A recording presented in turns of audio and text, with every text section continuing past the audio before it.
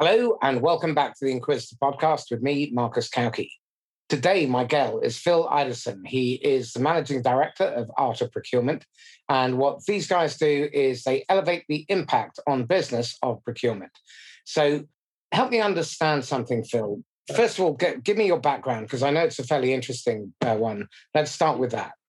Thank you so much for inviting me on the show, Marcus, first and foremost. Thank you. My background, as quickly as I can put it together, is, I've had 20 years plus in the procurement industry. I've worked on the direct materials side, the indirect materials and services side, pretty much touched everything there is to touch within procurement, whether it's in the automotive business, pharmaceutical, tech, CPG, you name it. I've had the opportunity to be a head of procurement. So I've done that for a little while. I've lived out in India, leading a captive shared services organization aimed at the internal procurement team. And then I've been on the other side of the table as a consultant and driving transformations. And then about 5-6 years ago, I set up my own business. Excellent. Okay, well, just explain what's the difference between direct and indirect materials for those. Yeah. So really, direct procurement is the procurement of things that go into a product that's ultimately sold on. And so, from an automotive... So that would be components, things like that. Exactly. And indirect is essentially all the things that a business needs to operate, but that doesn't go into the final product. So that might be their cleaning materials, it might be their computer systems, all that kind of thing. Yeah, so think of direct as being as falling under the cost of goods sold, and indirect falling under your SG&A. SG&A? Sales, general, and administration costs. Okay. But big fan of catching people with acronyms. Okay. And captive shared services, explain that. Yeah. So captive shared service organization is essentially an internal center of excellence where, you build a separate department or division within a business to service folks. And you usually do it in a low-cost country to service the folks who are in a higher-cost country.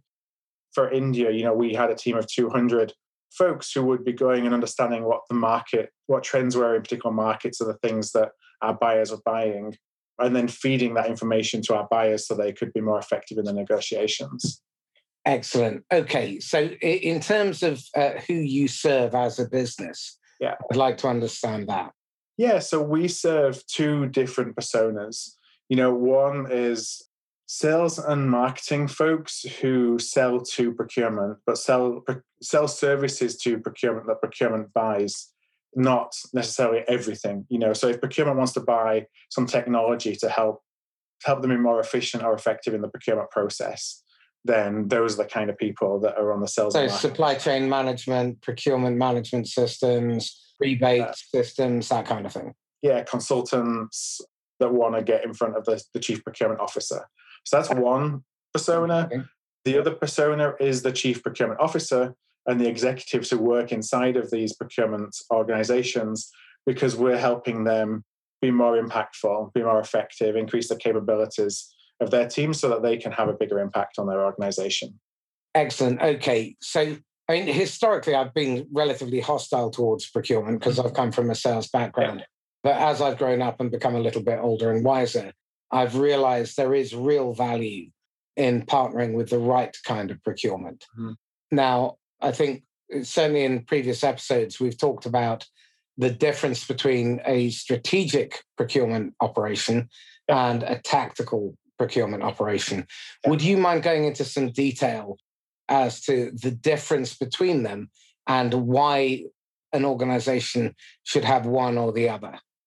A fully functioning procurement organization will have both. They will have both strategic resources and they'll have tactical resources. Oftentimes, that's not the case. So tactical resources, when it comes from a procurement perspective, are folks who are helping to run a process. So their business stakeholder has identified a need. They want to go out and bring in a supplier, or they want to go and do a competitive bid to find the right supplier. And the tactical procurement person will go there and say, here's my 6 steps, or here's my 7 steps that I'm going to take you through to help you get the best deal, whatever the best deal is and however the best deal is defined. But they're running the process. They're being a gatekeeper, if you will.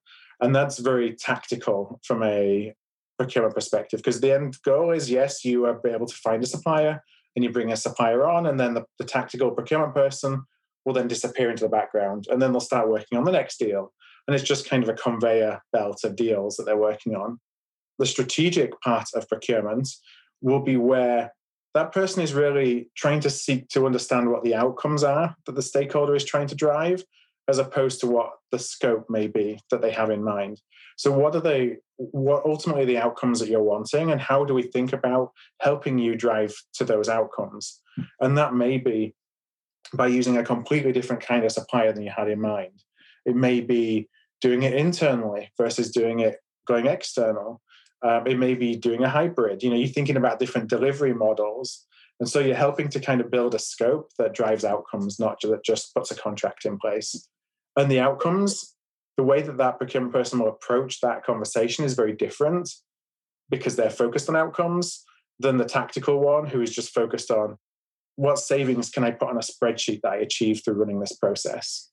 Okay, because I think where a lot of salespeople have been bruised and become jaded is they've come up against the tactical procurement person. But again, what I see is very often salespeople think that purchasing people are focused on the price, whereas in fact, very often they won't buy the lowest cost provider because they have a better understanding of the outcomes.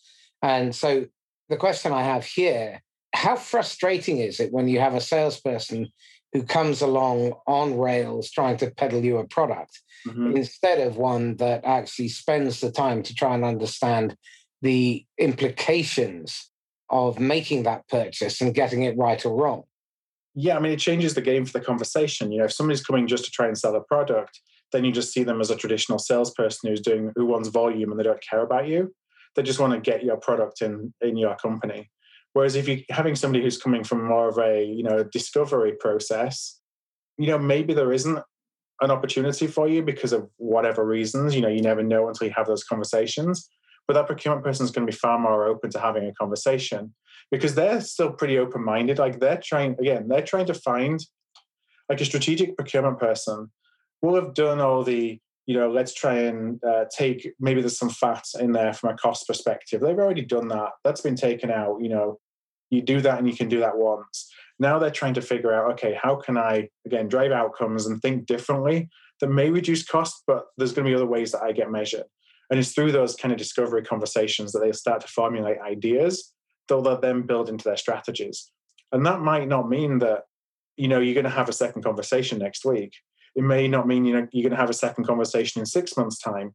But when the time is right for them to put in place, put into practice a strategy for kind of the next iteration of buying whatever it is that's being bought, they're going to come back to you. And that's when they're going to have the conversations with you. Right. This has opened up a whole raft of really interesting questions. But before I do, I'm going to delve into the one that's really pissing me off at the moment. Yeah. Is what passes for great in sales fit for purpose? In sales, it's a really interesting question. And I don't have an answer, because I wouldn't claim to know what great sales is, because I'm still on a learning journey myself, now being the other side of the table and being a seller, having my own business. I would say the buying process is changing. And so you think that one of the things that we try and help the procurement folks deal with is the fact that, on the sales side, you have access to so much technology now, where you're able to understand when somebody's looking for something, and you can get in front of them. You get in front of them the moment that they're even having a thought about wanting to buy something. That kind of changes the game for your relationship building and nurturing, so that procurement doesn't even find out about it until it's too late to do anything about it. And that's a challenge for procurement people. So from a sales perspective, I would say, traditional selling, which is I have a product, I'm trying to sell it, and, procurement, you're kind of getting in the way, is, I would argue against that being particularly effective. It's really all about relationships. And the more you can bring relational selling, I think that that's going to go a long way. Of course, that's not a catch-all, because there's so many procurement orgs that won't be amenable to that, just because they're kind of old and traditional and they're still kind of stuck in an old way of thinking. But yeah, as to the question of sales, of best-in-class sales being fit for purpose, honestly, I don't really know. And I'd love your perspective on that. What most organizations in the last 40 years have turned down the wrong road with, I think. And this has been certainly in technology and in fast growth areas where you've attracted investors. And by investors, I mean gamblers and speculators, private equity and venture capital. The customer has become an inconvenient afterthought. And I agree with you. I fundamentally believe that a salesperson's job is to ensure buyer safety. Every prospect, every customer deserves to feel safe when they deal with a seller. But since the rise of the corporate raider in the late 70s and early 80s, and Milton Friedman peddling the lie that we should all worship at the altar of shareholder value, businesses have refocused their attention on growth at any cost. Mm-hmm. There's been a massive increase. 30 years ago, there were 2 major merchant banks. Today, there are 8,000 venture capital firms, and that's driven the price of an investment up. Now they drive people into debt. That debt has to be serviced. They have to grow so they can fiddle their valuation. And that's turned salespeople into transactional sellers, which is fine if you're dealing with a tactical buyer. And it's really just a matter of making the sale. But you leave a lot of money on the table there. And very often you end up with the wrong solution, because God knows how many times procurement has run an RFP and then 3 years later they're running it again because it's failed to deliver. So what I really would be curious about is, in terms of strategic purchasing, describe to me the role, the jobs they're trying to get done, the fires they're trying to put out. So we've got an understanding of what it's really like to be a genuinely strategic purchaser. Yeah, I think that there's 2 roles of a strategic procurement person. One is the blocking and the tackling, and that's the day-to-day. That doesn't go away, and oftentimes that can make a bigger part of their job than... Are we talking about getting in the way and tripping people up, or are we talking about building the block and tackle to do the heavy lifting? Yeah, we're talking about building, kind of doing the things that they need to do on a day-to-day basis so they have the right to help their organization more strategically. And so, that's going to mean things like making sure the suppliers are paid on time, making sure that, for better or for worse, that if they do have savings targets, that those are taken care of, making sure that, they're not getting in the way of things, and that they're enabling the business to buy the things that they want when they want them, as opposed to being the gatekeeper. Those are things just on a day-to-day basis that they are dealing with. They're dealing with putting out fires, within, and perhaps this is something that if you're outside of procurement, you don't necessarily see. Every time something goes wrong and there's a supplier involved in it, it's procurement's job to fix it. So whether it's anything to do with procurement or not, and that can be, deliveries being late, it can be an issue with quality, it can be, a relational problem, you name it. If somebody in the business has a problem with a supplier, suddenly they push that on procurement and they make it procurement's job to fix. And that takes a heck of a lot of time out of procurement's day, which is why you then find them sometimes rushing the RFP processes, or only being tactical, because they don't actually have the time to be strategic because they're working on all these fires. But let's assume that they're taking care of that, they're doing the blocking and tackling, they've got time to be strategic.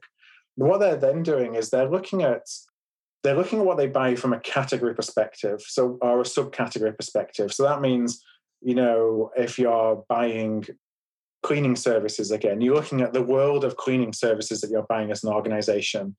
And are you doing that most effectively? Is the strategy that you have one where you should be using local providers, or should you be using a global provider?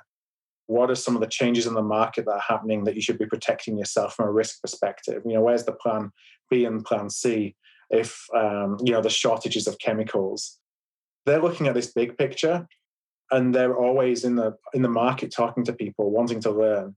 And that's an opportunity for sellers just to educate, because procurement folks who are thinking strategically never forget the people on the supply side who gave them the insights or validated their insights to help them build their strategies. That doesn't mean that you're guaranteed to get a deal, but what it does mean is that you're going to be part of the conversation when they have, having put all this together at the end of kind of the strategy review.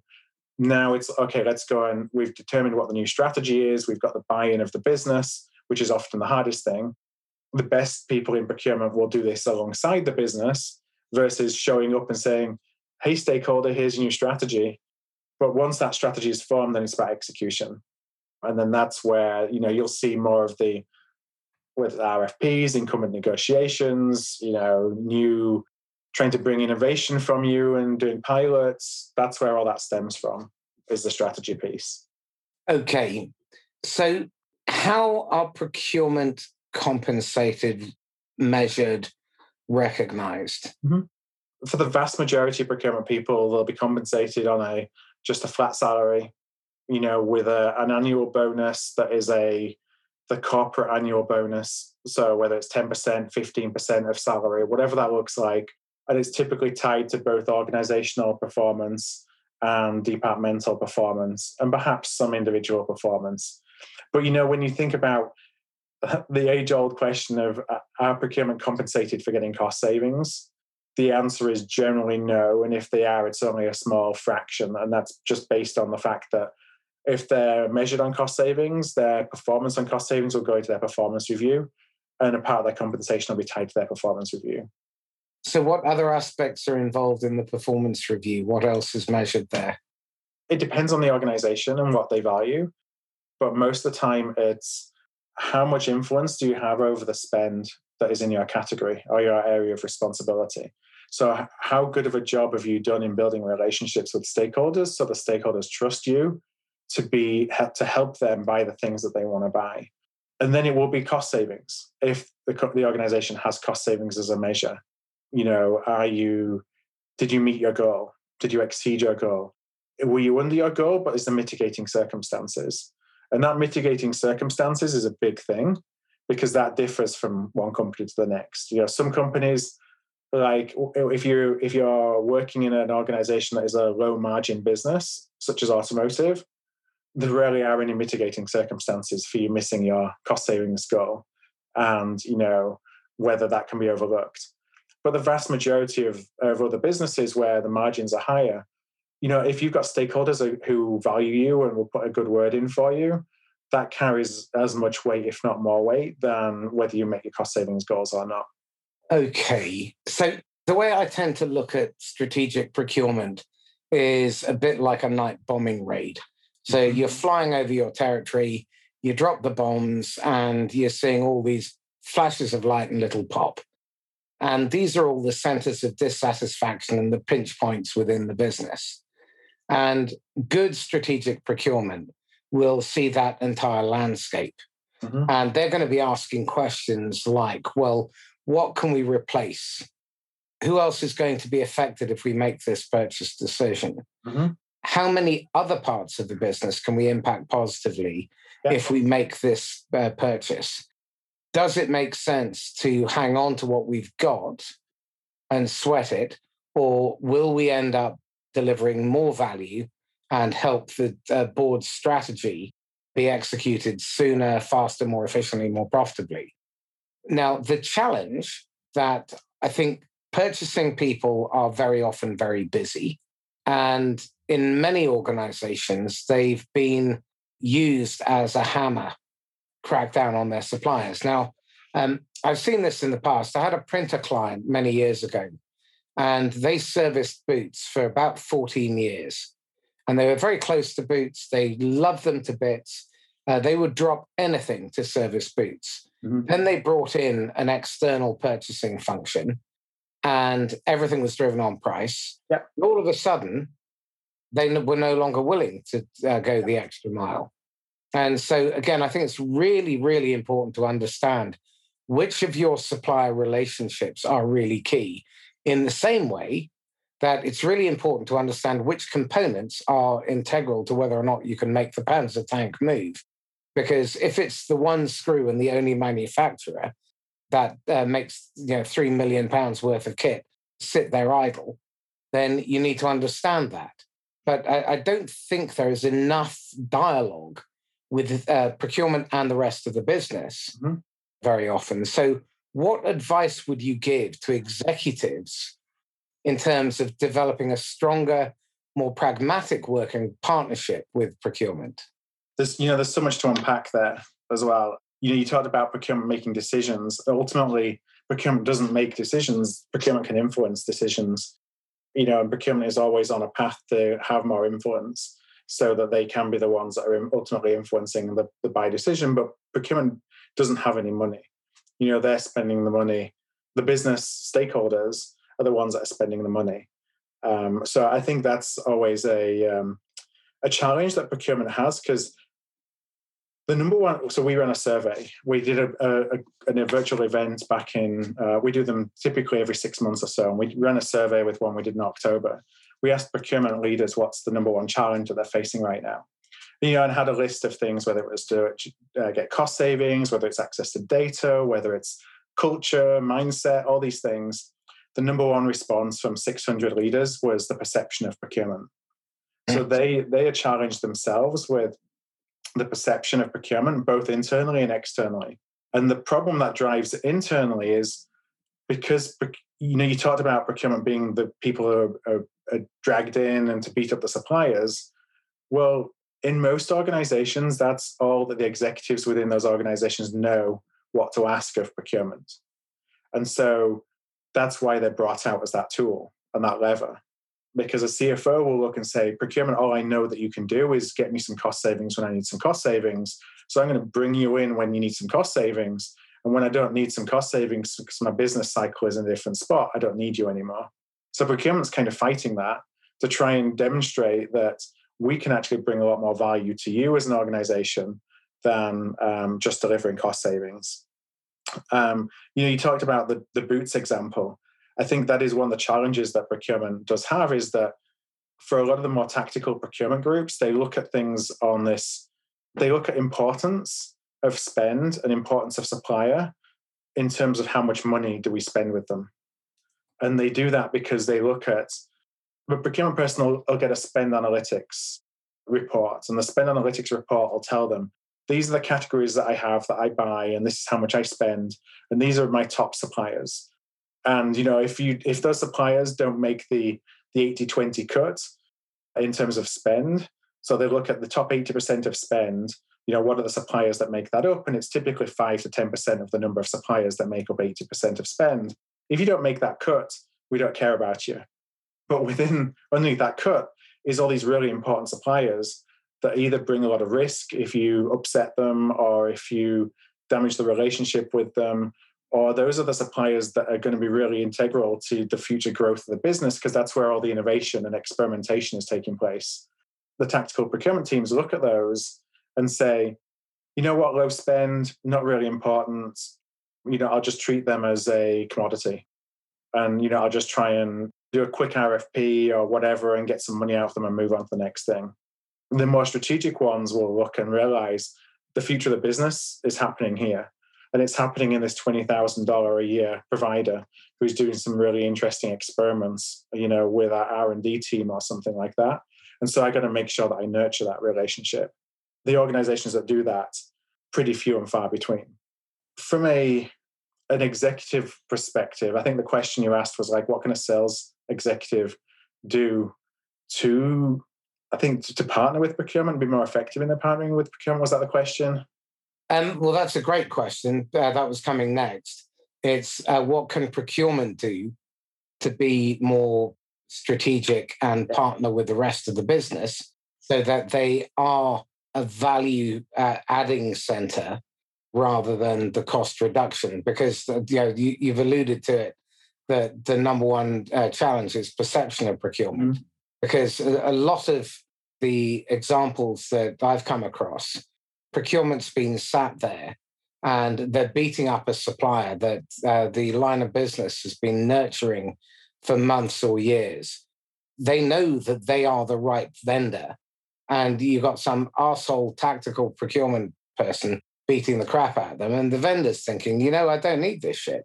But equally, the rest of the business could benefit enormously if procurement was able to join the dots and had the relationship within the business to have those conversations. Yeah, and the supplier gets the short straw of that, because the reason that they're pissed off, the buyer is pissed off, is because they've not been involved until now. And so because the business has been doing whatever, they've been nurturing the relationship with the supplier, and the supplier is as guilty of this oftentimes as the stakeholder. Maybe they've deliberately done that because they want to nurture this relationship and we'll figure out procurement later. We'll get to a point where we're the only game in town and procurement aren't going to have a choice. Or maybe they just were guided or coached by the stakeholder not to involve procurement. But when procurement's going to get involved in that, then they're going to look at that as people are trying to avoid us. And therefore, if they try to avoid us, I'm going to make their life as difficult as possible. Whether that's the right answer or not, but that's the human side, I get that. Absolutely, 100%. So the next question, which is really key, is how do you engage with procurement when they are busy, they're putting out fires, and they've got a bit of a reputation for being the gatekeeper, but that you can bring significant value and you can make them the hero? How do you go about having that conversation? Yeah, I think that you need the conversation in parallel with your stakeholder. So that, you need to make sure your stakeholder's an advocate. I hesitate to say this, but when you're in a situation like that and the buyer is making this very tactical and transactional, then you've got to play the same game. And playing the same game is, you've got to come in and you've got to have money on the table that you're willing to give up and let them do their job and move on and think that they had a win. And they'll do that pretty quickly.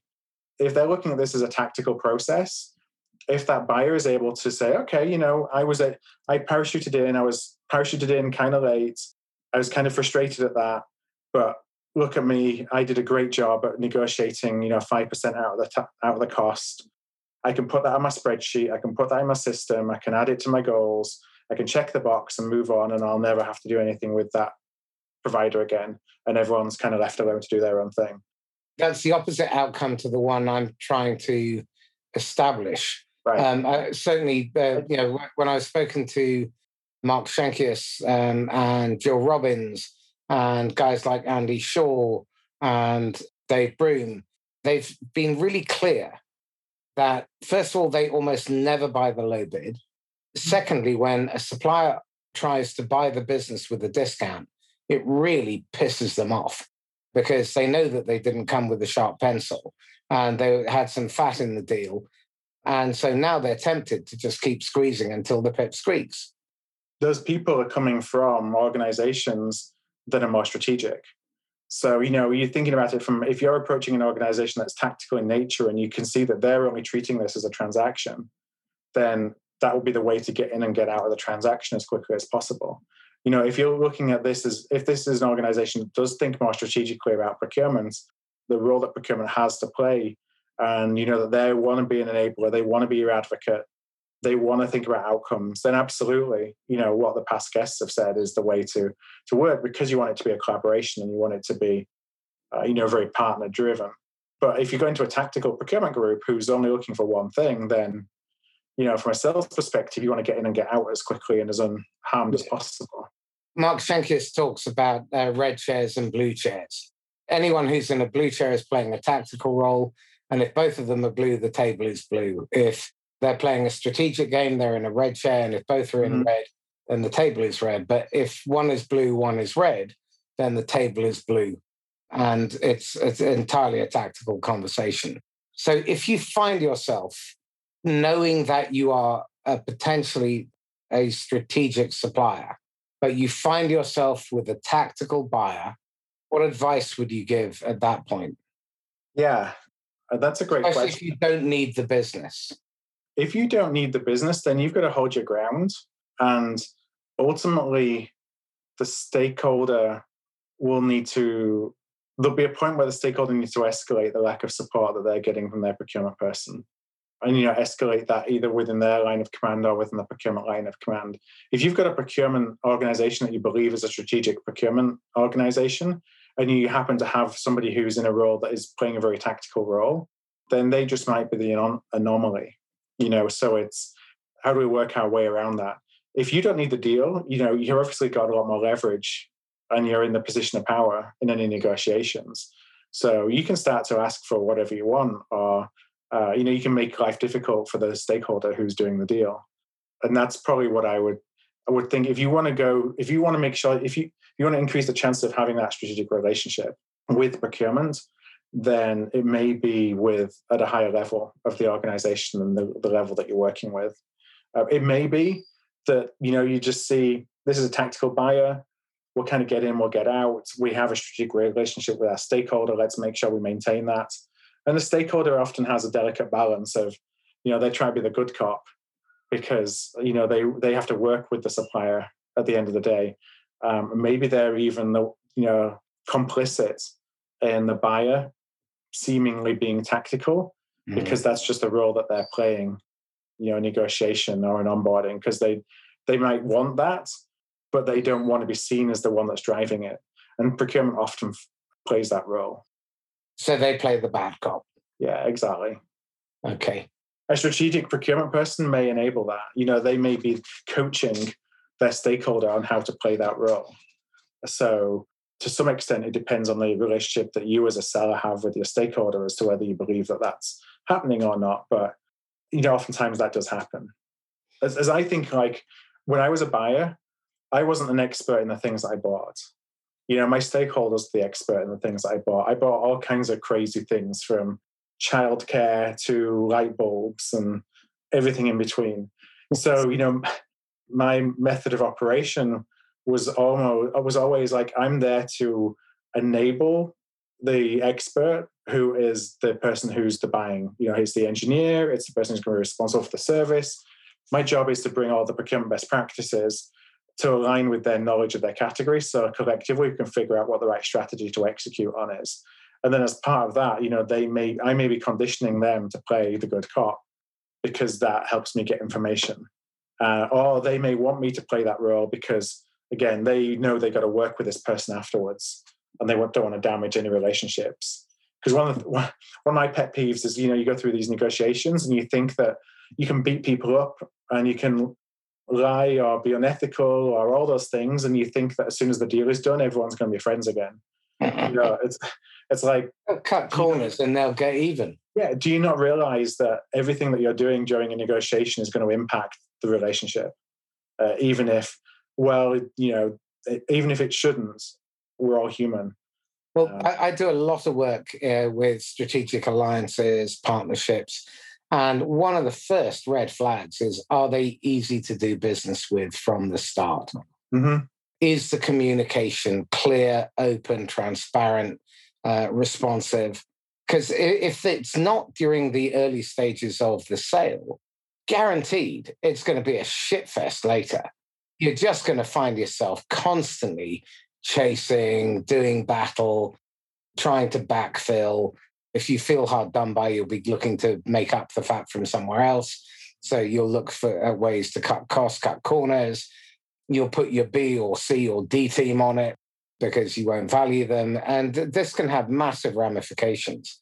So one of the urban myths, I guess, is that procurement people go on sales training courses. Does that happen? No, not at scale. Okay. Maybe some organizations have done it, but they haven't. What procurement has a great opportunity to do that we coach and encourage procurement people to do is actually work with their sales teams so that they can help their sales teams better understand how to work with the procurement folks of the people they're trying to sell to. It baffles me that doesn't happen more often. I mean, why on God's earth would you have an expert who knows how your prospective buyer functions and not engage with them? It is just crazy. And it's such an easy way for procurement to show impact beyond going and beating up suppliers too, because at the end of the day, businesses value revenue growth more than they value bottom line expense management.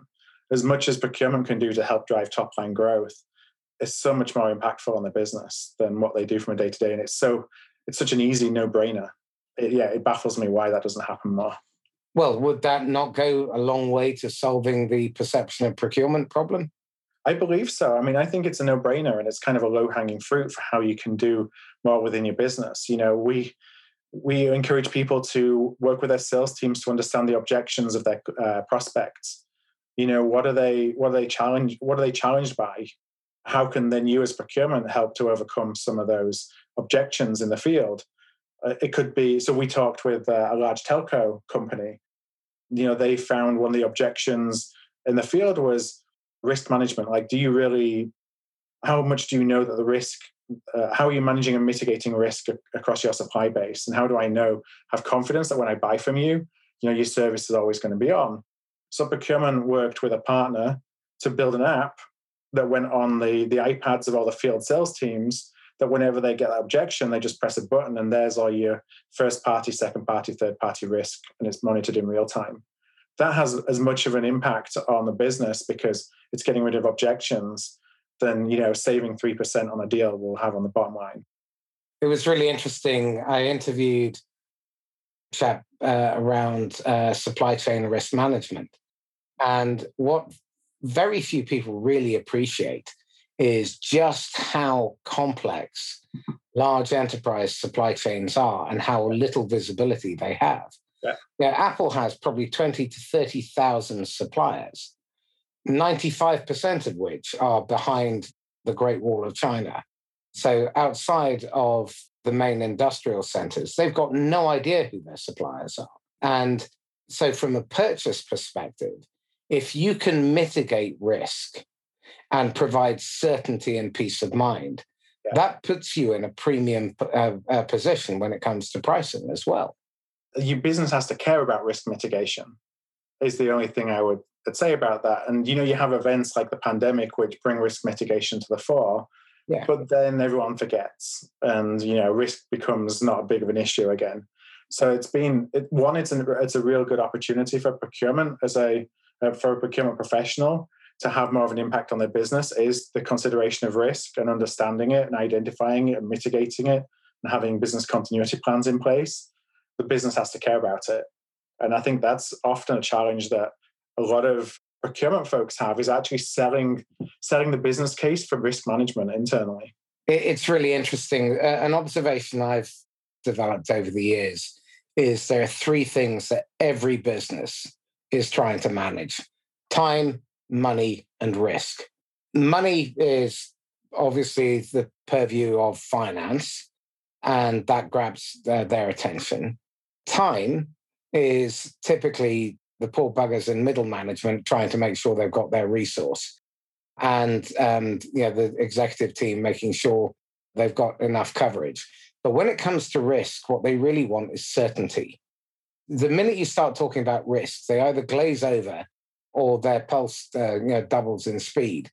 But what they really want is certainty. And I look at areas in the business where they effectively are playing a crapshoot. And two of the most fundamental areas are marketing and sales. When you look at marketing spend, most of that, if we're being absolutely honest, is just a bloody great guess. And you look at the amount of money that they spend on digital marketing, you get a click-through rate of more than one click for only 1.91% on Google Ads and 1.61% on Facebook. The programmatic ads have a 0.035% click-through rate. And these organizations are spending the price of the GDP of a small country on digital advertising. You look at the sales process, particularly the front end of the funnel, the average conversion rate from dial to a second meeting, i.e., you ended up having a meaningful conversation with the decision maker and they thought it was worthwhile enough to invite you back to take the conversation forward. That's 0.3%. Now, US businesses spend, I think it's $1 trillion a year running their sales operations. Mm-hmm. Why would anybody run their sales operation in such a half-assed, slipshod manner? Surely that has to be an area where procurement could really come to bear and challenge the hegemony of the likes of sales and marketing. Yeah, what I would say is that if the procurement folks, like the marketing folks and the sales folks, obviously have reasons for doing what they're doing, and maybe they've got a good ROI, or they know what the customer acquisition cost is, and all those things. Maybe they don't, but maybe they do. I'm currently clutching my mouth with both hands to try not to scream. But yeah, I'm going to give them the benefit of the doubt just for a moment. Okay, I'm going to doubt the benefit, but yeah. The role that procurement can play is that they can obviously take a look at that and help the business figure out if there's a better way. What's the better way in the marketplace? Is there different technology they can use? Are there providers that have better look in certain elements of that can help compound, the results? Is there things that you're doing that you've set up in your contract that are resulting in that because of dial times in call centers or whatever it may be, with the KPIs that you have with your providers that are driving bad behaviors? We can help with those things. But most of the time, a procurement person is going to come to a marketing person or a salesperson, and they're going to be defining the specification or the scope of work. And we're running with that and saying, okay, how are we going to help you achieve what it is that you're asking for? So we're not necessarily there to tell the marketer or the salesperson that they're not doing their job the right way because they're quote unquote the expert, and we're the facilitator and the enabler. Where risk comes in from a procurement perspective, it's more about security of supply. So once you've decided what you're going to buy, what are we doing to make sure that there's going to be no problems in you getting what it is that you've contracted to buy?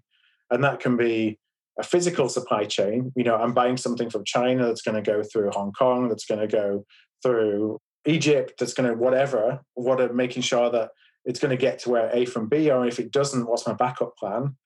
Or for services, which we don't look at enough, which is, for a call center, for example, I used to buy call centers. What happens if you have got all of your call centers in Manila and there's a cyclone in Manila and the whole city floods? Well, all of a sudden, all of your call centers are offline. So how do you mitigate that risk? Those are the risks that procurement is looking at, not necessarily the risk of is what you're buying fit for purpose.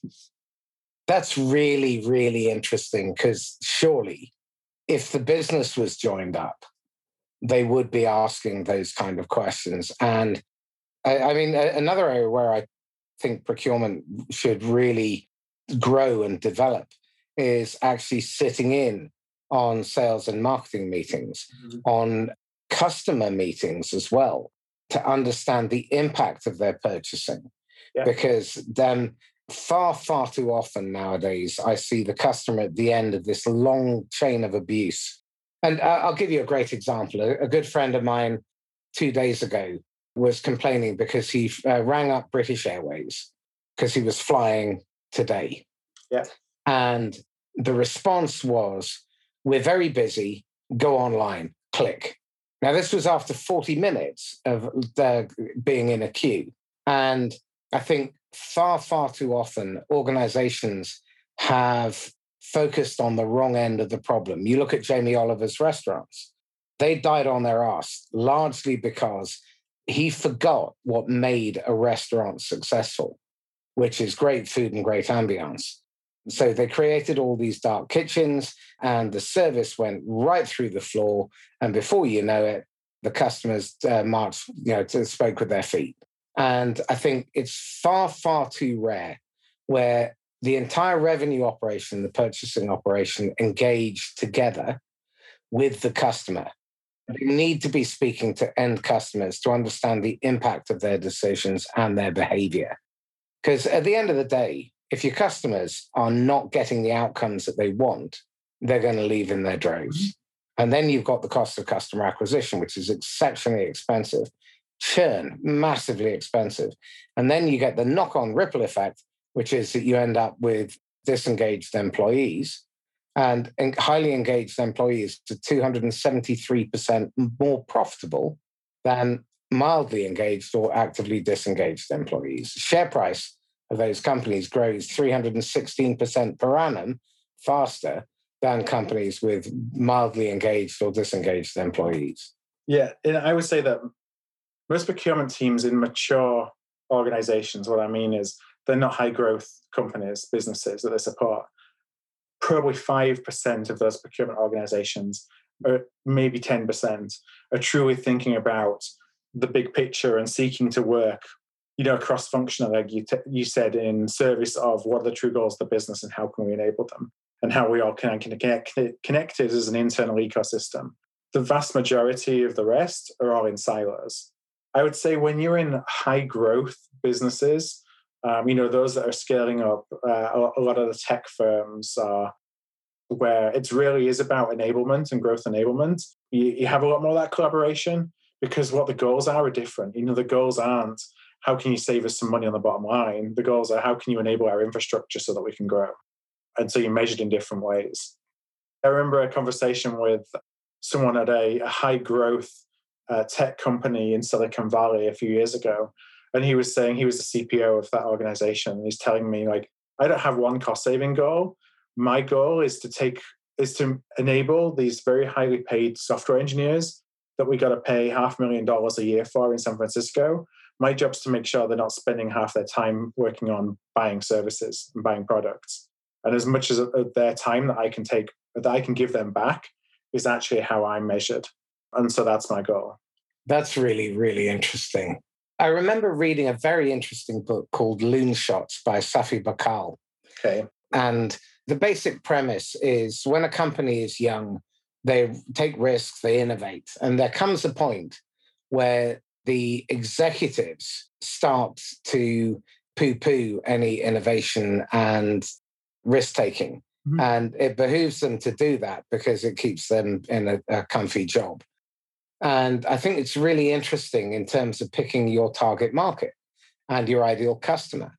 Because, like Phil has just said, if you're working with an organization where the opportunity cost of tying up $500,000 a year engineers, who presumably meant to be making $3, $4, $5 million back each, then it suddenly becomes a strategic imperative to purchase well, to partner with suppliers, to innovate. And that makes for far more interesting work rather than just turning up, doing a milk round, showing your catalog, telling them your price, being beaten up, and then walking away with a purchase order. So again, it really strikes me that procurement should really be the board's partner. But I think much like finance and much like IT, they probably don't have the personality to play that political game.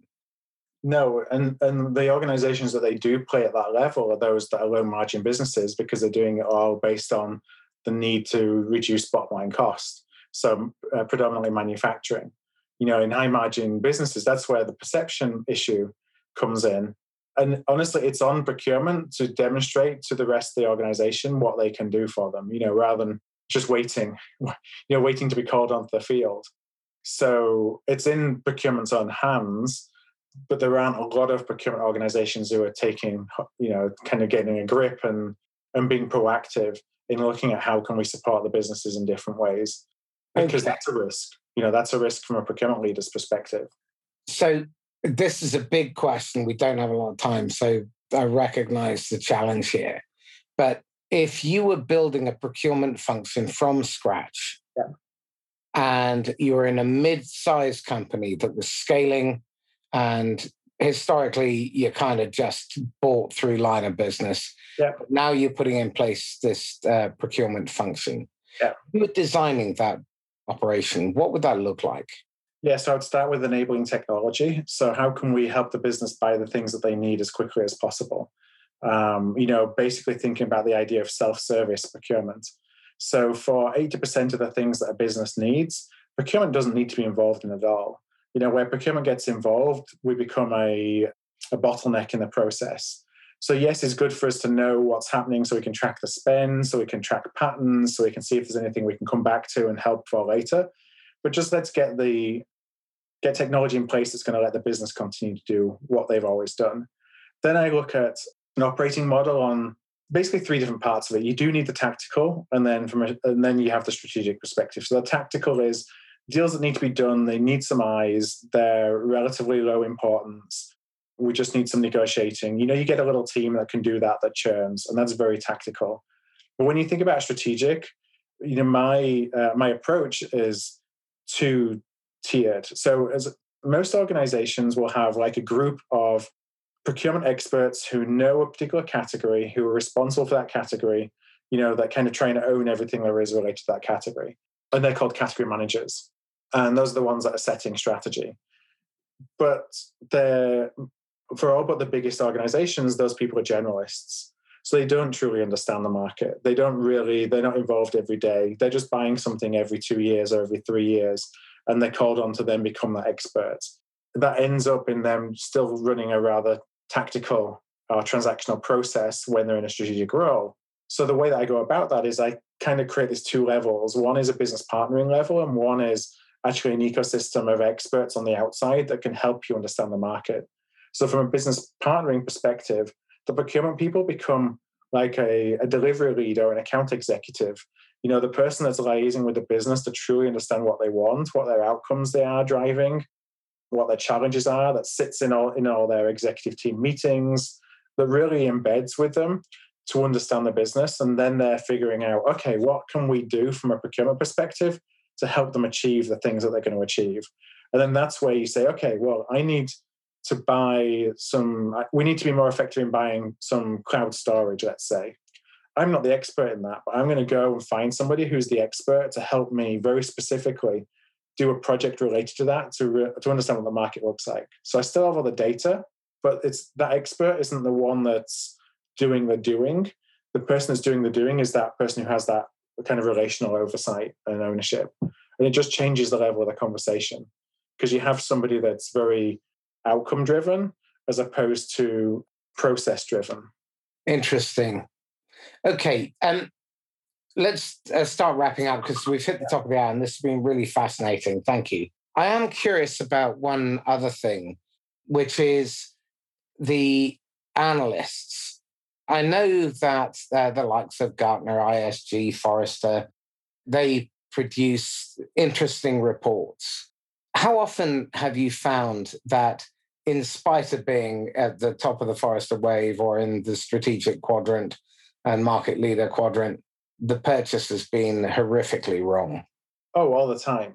My experience has been that a lot of times those exist to de-risk the reputational damage of sourcing them and it going wrong.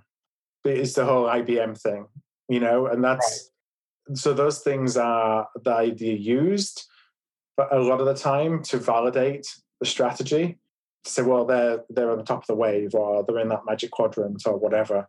Everyone else is using them. So if it goes wrong, like what else were we supposed to do? And that's why they're used. So, people use them a lot. It's obviously a good business model for those providers who are putting those charts together. But, that's what I see is that being on there is no indicator of or predictor of success. Okay, so one final question then, because I've suddenly had a great thought, so I'm not going to pass up the opportunity. Mm-hmm. For a lot of complex purchases, so for IT, there's 20 different vendors in your cybersecurity stack. How important is it that suppliers know how to play nicely with their competitors? That's becoming more important. As we look at ecosystems and that everyone operates in this ecosystem among each other, then you want to be able to foster good relationships between all the partners that you're working with in case you need to rely on them. In case we need to solve a challenge that can only be solved by a couple of them coming together. And I do see that more and more. I see, for example, some forward-thinking procurement teams bringing all of their providers in a particular space, and let's say it's in the IT space, and those people are competitors, but bringing them together and putting a challenge and let's figure this out collectively. Because the ones that are in that room recognize that they're solving industry challenges. Because if it's a challenge for your organization, it's a challenge for every organization. And if you collectively can solve an industry challenge, then that provides more opportunity for everybody in the room, as opposed to looking at it very much of, I'm not going to talk to them because I don't want to give up my confidential information, or I don't want to talk to my competitor. This is really interesting. I'm in the throes of developing a war room type concept using collaborative technologies where you bring together all of your people as a vendor so that all of you are working in collaboration.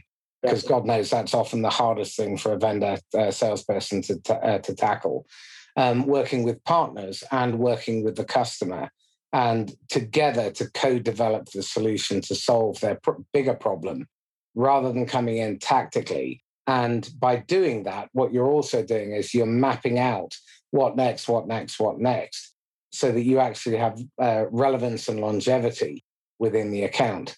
What I'm finding, interestingly enough, is whilst there is a lot of interest, they don't necessarily sit well together often because of competing objectives. And I think what is shifting it is making sure that the vendor and the partners are exclusively focused on the outcome that the customer is trying to achieve. Now, very often they don't really know what they're trying to achieve because they don't have the scope. They haven't really been exposed to enough in the marketplace. And I think this is where I think success in the future of our customers, our partners, and us as vendors is going to be dependent upon our ability to collaborate. Would you agree? Oh, 100%. I think that that's the case. And from a procurement perspective and from an organizational perspective, the R&D capability of the supply market far, far, far exceeds any internal capability for research and development that you can have. And so as much as you can do as a procurement team to become a customer of choice, so that organizations with that who are developing whatever's next, whatever the innovations are next, whether it's an individual company or whether it's a collection of companies in a marketplace who come together, you want to be the one that they're doing that with, not your competitor. That's an interesting note to end on. Okay, so Phil, a couple of quick questions then. You've got a golden ticket. You can go back to advise the idiot Phil, age 23, when you knew everything. What advice would you give him that he'd probably have ignored? Probably to not be as concerned about risk. And I say that from a perspective of, it took me, I always wanted to set up my own business. And I would always tell myself that it was too much of a risky thing to do. And so I didn't do that until I was mid to late 30s with, one kid and another on the way and the mortgage and everything. And I do wonder what the opportunities may have been if I'd have just thought, screw it, let's go and do it. So that's probably what I would have told myself is don't be afraid, have confidence in yourself, and time's on your side. It's almost never fatal. As long as you can cope with the worst case scenario, do it. Yeah. Okay, what are you reading, or would you recommend people read, watch, listen to? Yeah, right now I just started with Bob Iger's autobiography, The Disney CEO. Interestingly enough, second time this week that's being recommended. Really? Yeah. I mean, we live 10 minutes away from Disney World here in Florida. So Disney's a big part of our life. And we did when we were in Los Angeles as well. We live very close to Disneyland. So it's a brand that, we spend a lot of time with and around. I watched a masterclass that he did probably a couple of weeks ago. And I've had the book, ready to read forever and never got around to it because I never have time for reading. So I downloaded the audiobook after watching his masterclass and actually just started listening to it earlier today. So I'm really looking forward to seeing what he's got to say. Very good. Okay. Let me ask you this. What are you struggling with? What are you wrestling with at the moment? I think in my business, it's, it's growth enablement and getting in place processes and structure and things that bring that repeatable recurring revenue. We've got to a point where we've grown a lot. We talked about this off mic. We just hired somebody. It's kind of taken 5 or 6 years to get to a point where we're really having, knock on wood, some success. Although I never see that as being, I never want to celebrate that too much because I know that, the bottom side of the roller coaster could always be just around the corner. But, how do we take that and make sure that we've got that? I'm taking myself out of the equation a little bit more so that I'm not the bottleneck. I think that's probably the biggest challenge on a day-to-day basis that I have is how can I get out of the way? It's a really good question. In that case, a book that I've recommended many times on the podcast, but you will find very valuable, is The Road Less Stupid by Keith Cunningham. At the end of each chapter are a bunch of really shitty, horrible, uncomfortable questions. Mm-hmm. And the other thing is every week, make sure that you set aside 45 minutes to an hour with you, a pen and a notepad, and one question and no interruptions. And keep asking the question, what activities am I too expensive to do? Yeah, because I often see this where owners or senior executives don't spend enough time asking that question. And so they end up doing low value activity. They could be paying someone $20, $30 an hour, and they're on a $4,000 a day target. Just doesn't make sense. That's a great point. I'm going to look up that book and I'm going to go and shove some time in my calendar. Every week, without fail, and treat it as if it's your most important customer, because it is. Yeah. Excellent. Phil, How can people get hold of you? The easiest way is go to artofprocurement.com. That's our website. Or they can find me on LinkedIn, just Philip Eidson. And you work internationally, or? I'm based here in Orlando, but as folks can probably tell from the accent, I'm from the UK originally and from Yorkshire. So we do work internationally. We have clients around the world. Excellent. Phil, thank you so much. Nope, you're welcome. I really appreciate the invite, Marcus. There's always a lot of things to talk about when it comes to sales and procurement and breaking down some of those barriers and some of those myths, I think. Absolutely. I'd love to have you back. I'm thinking of a round table with a few people with slightly different perspectives, maybe someone from the sales side as well, so that we can throw a cat among the pigeons. Good debate. No, Excellent. Phil Eidson, thank you so much. Thanks, Marcus. So this is Marcus Cauchi signing off once again from the Inquisitor podcast. If you found this enlightening, interesting, informative, then please like, comment, share, and subscribe. And if you're feeling the urge and feeling a little bit creative, then please go to either Apple or Google Podcasts and leave an honest review, 1 star, 5 stars, or anything in between, just honest.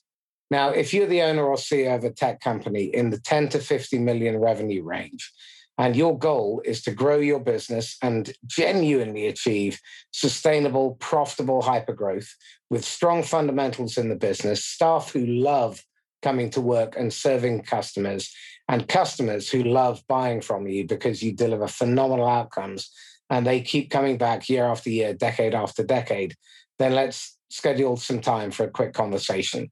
My email is marcus@laughs-last.com or direct message me on LinkedIn. In the meantime, stay safe and happy selling. Bye-bye.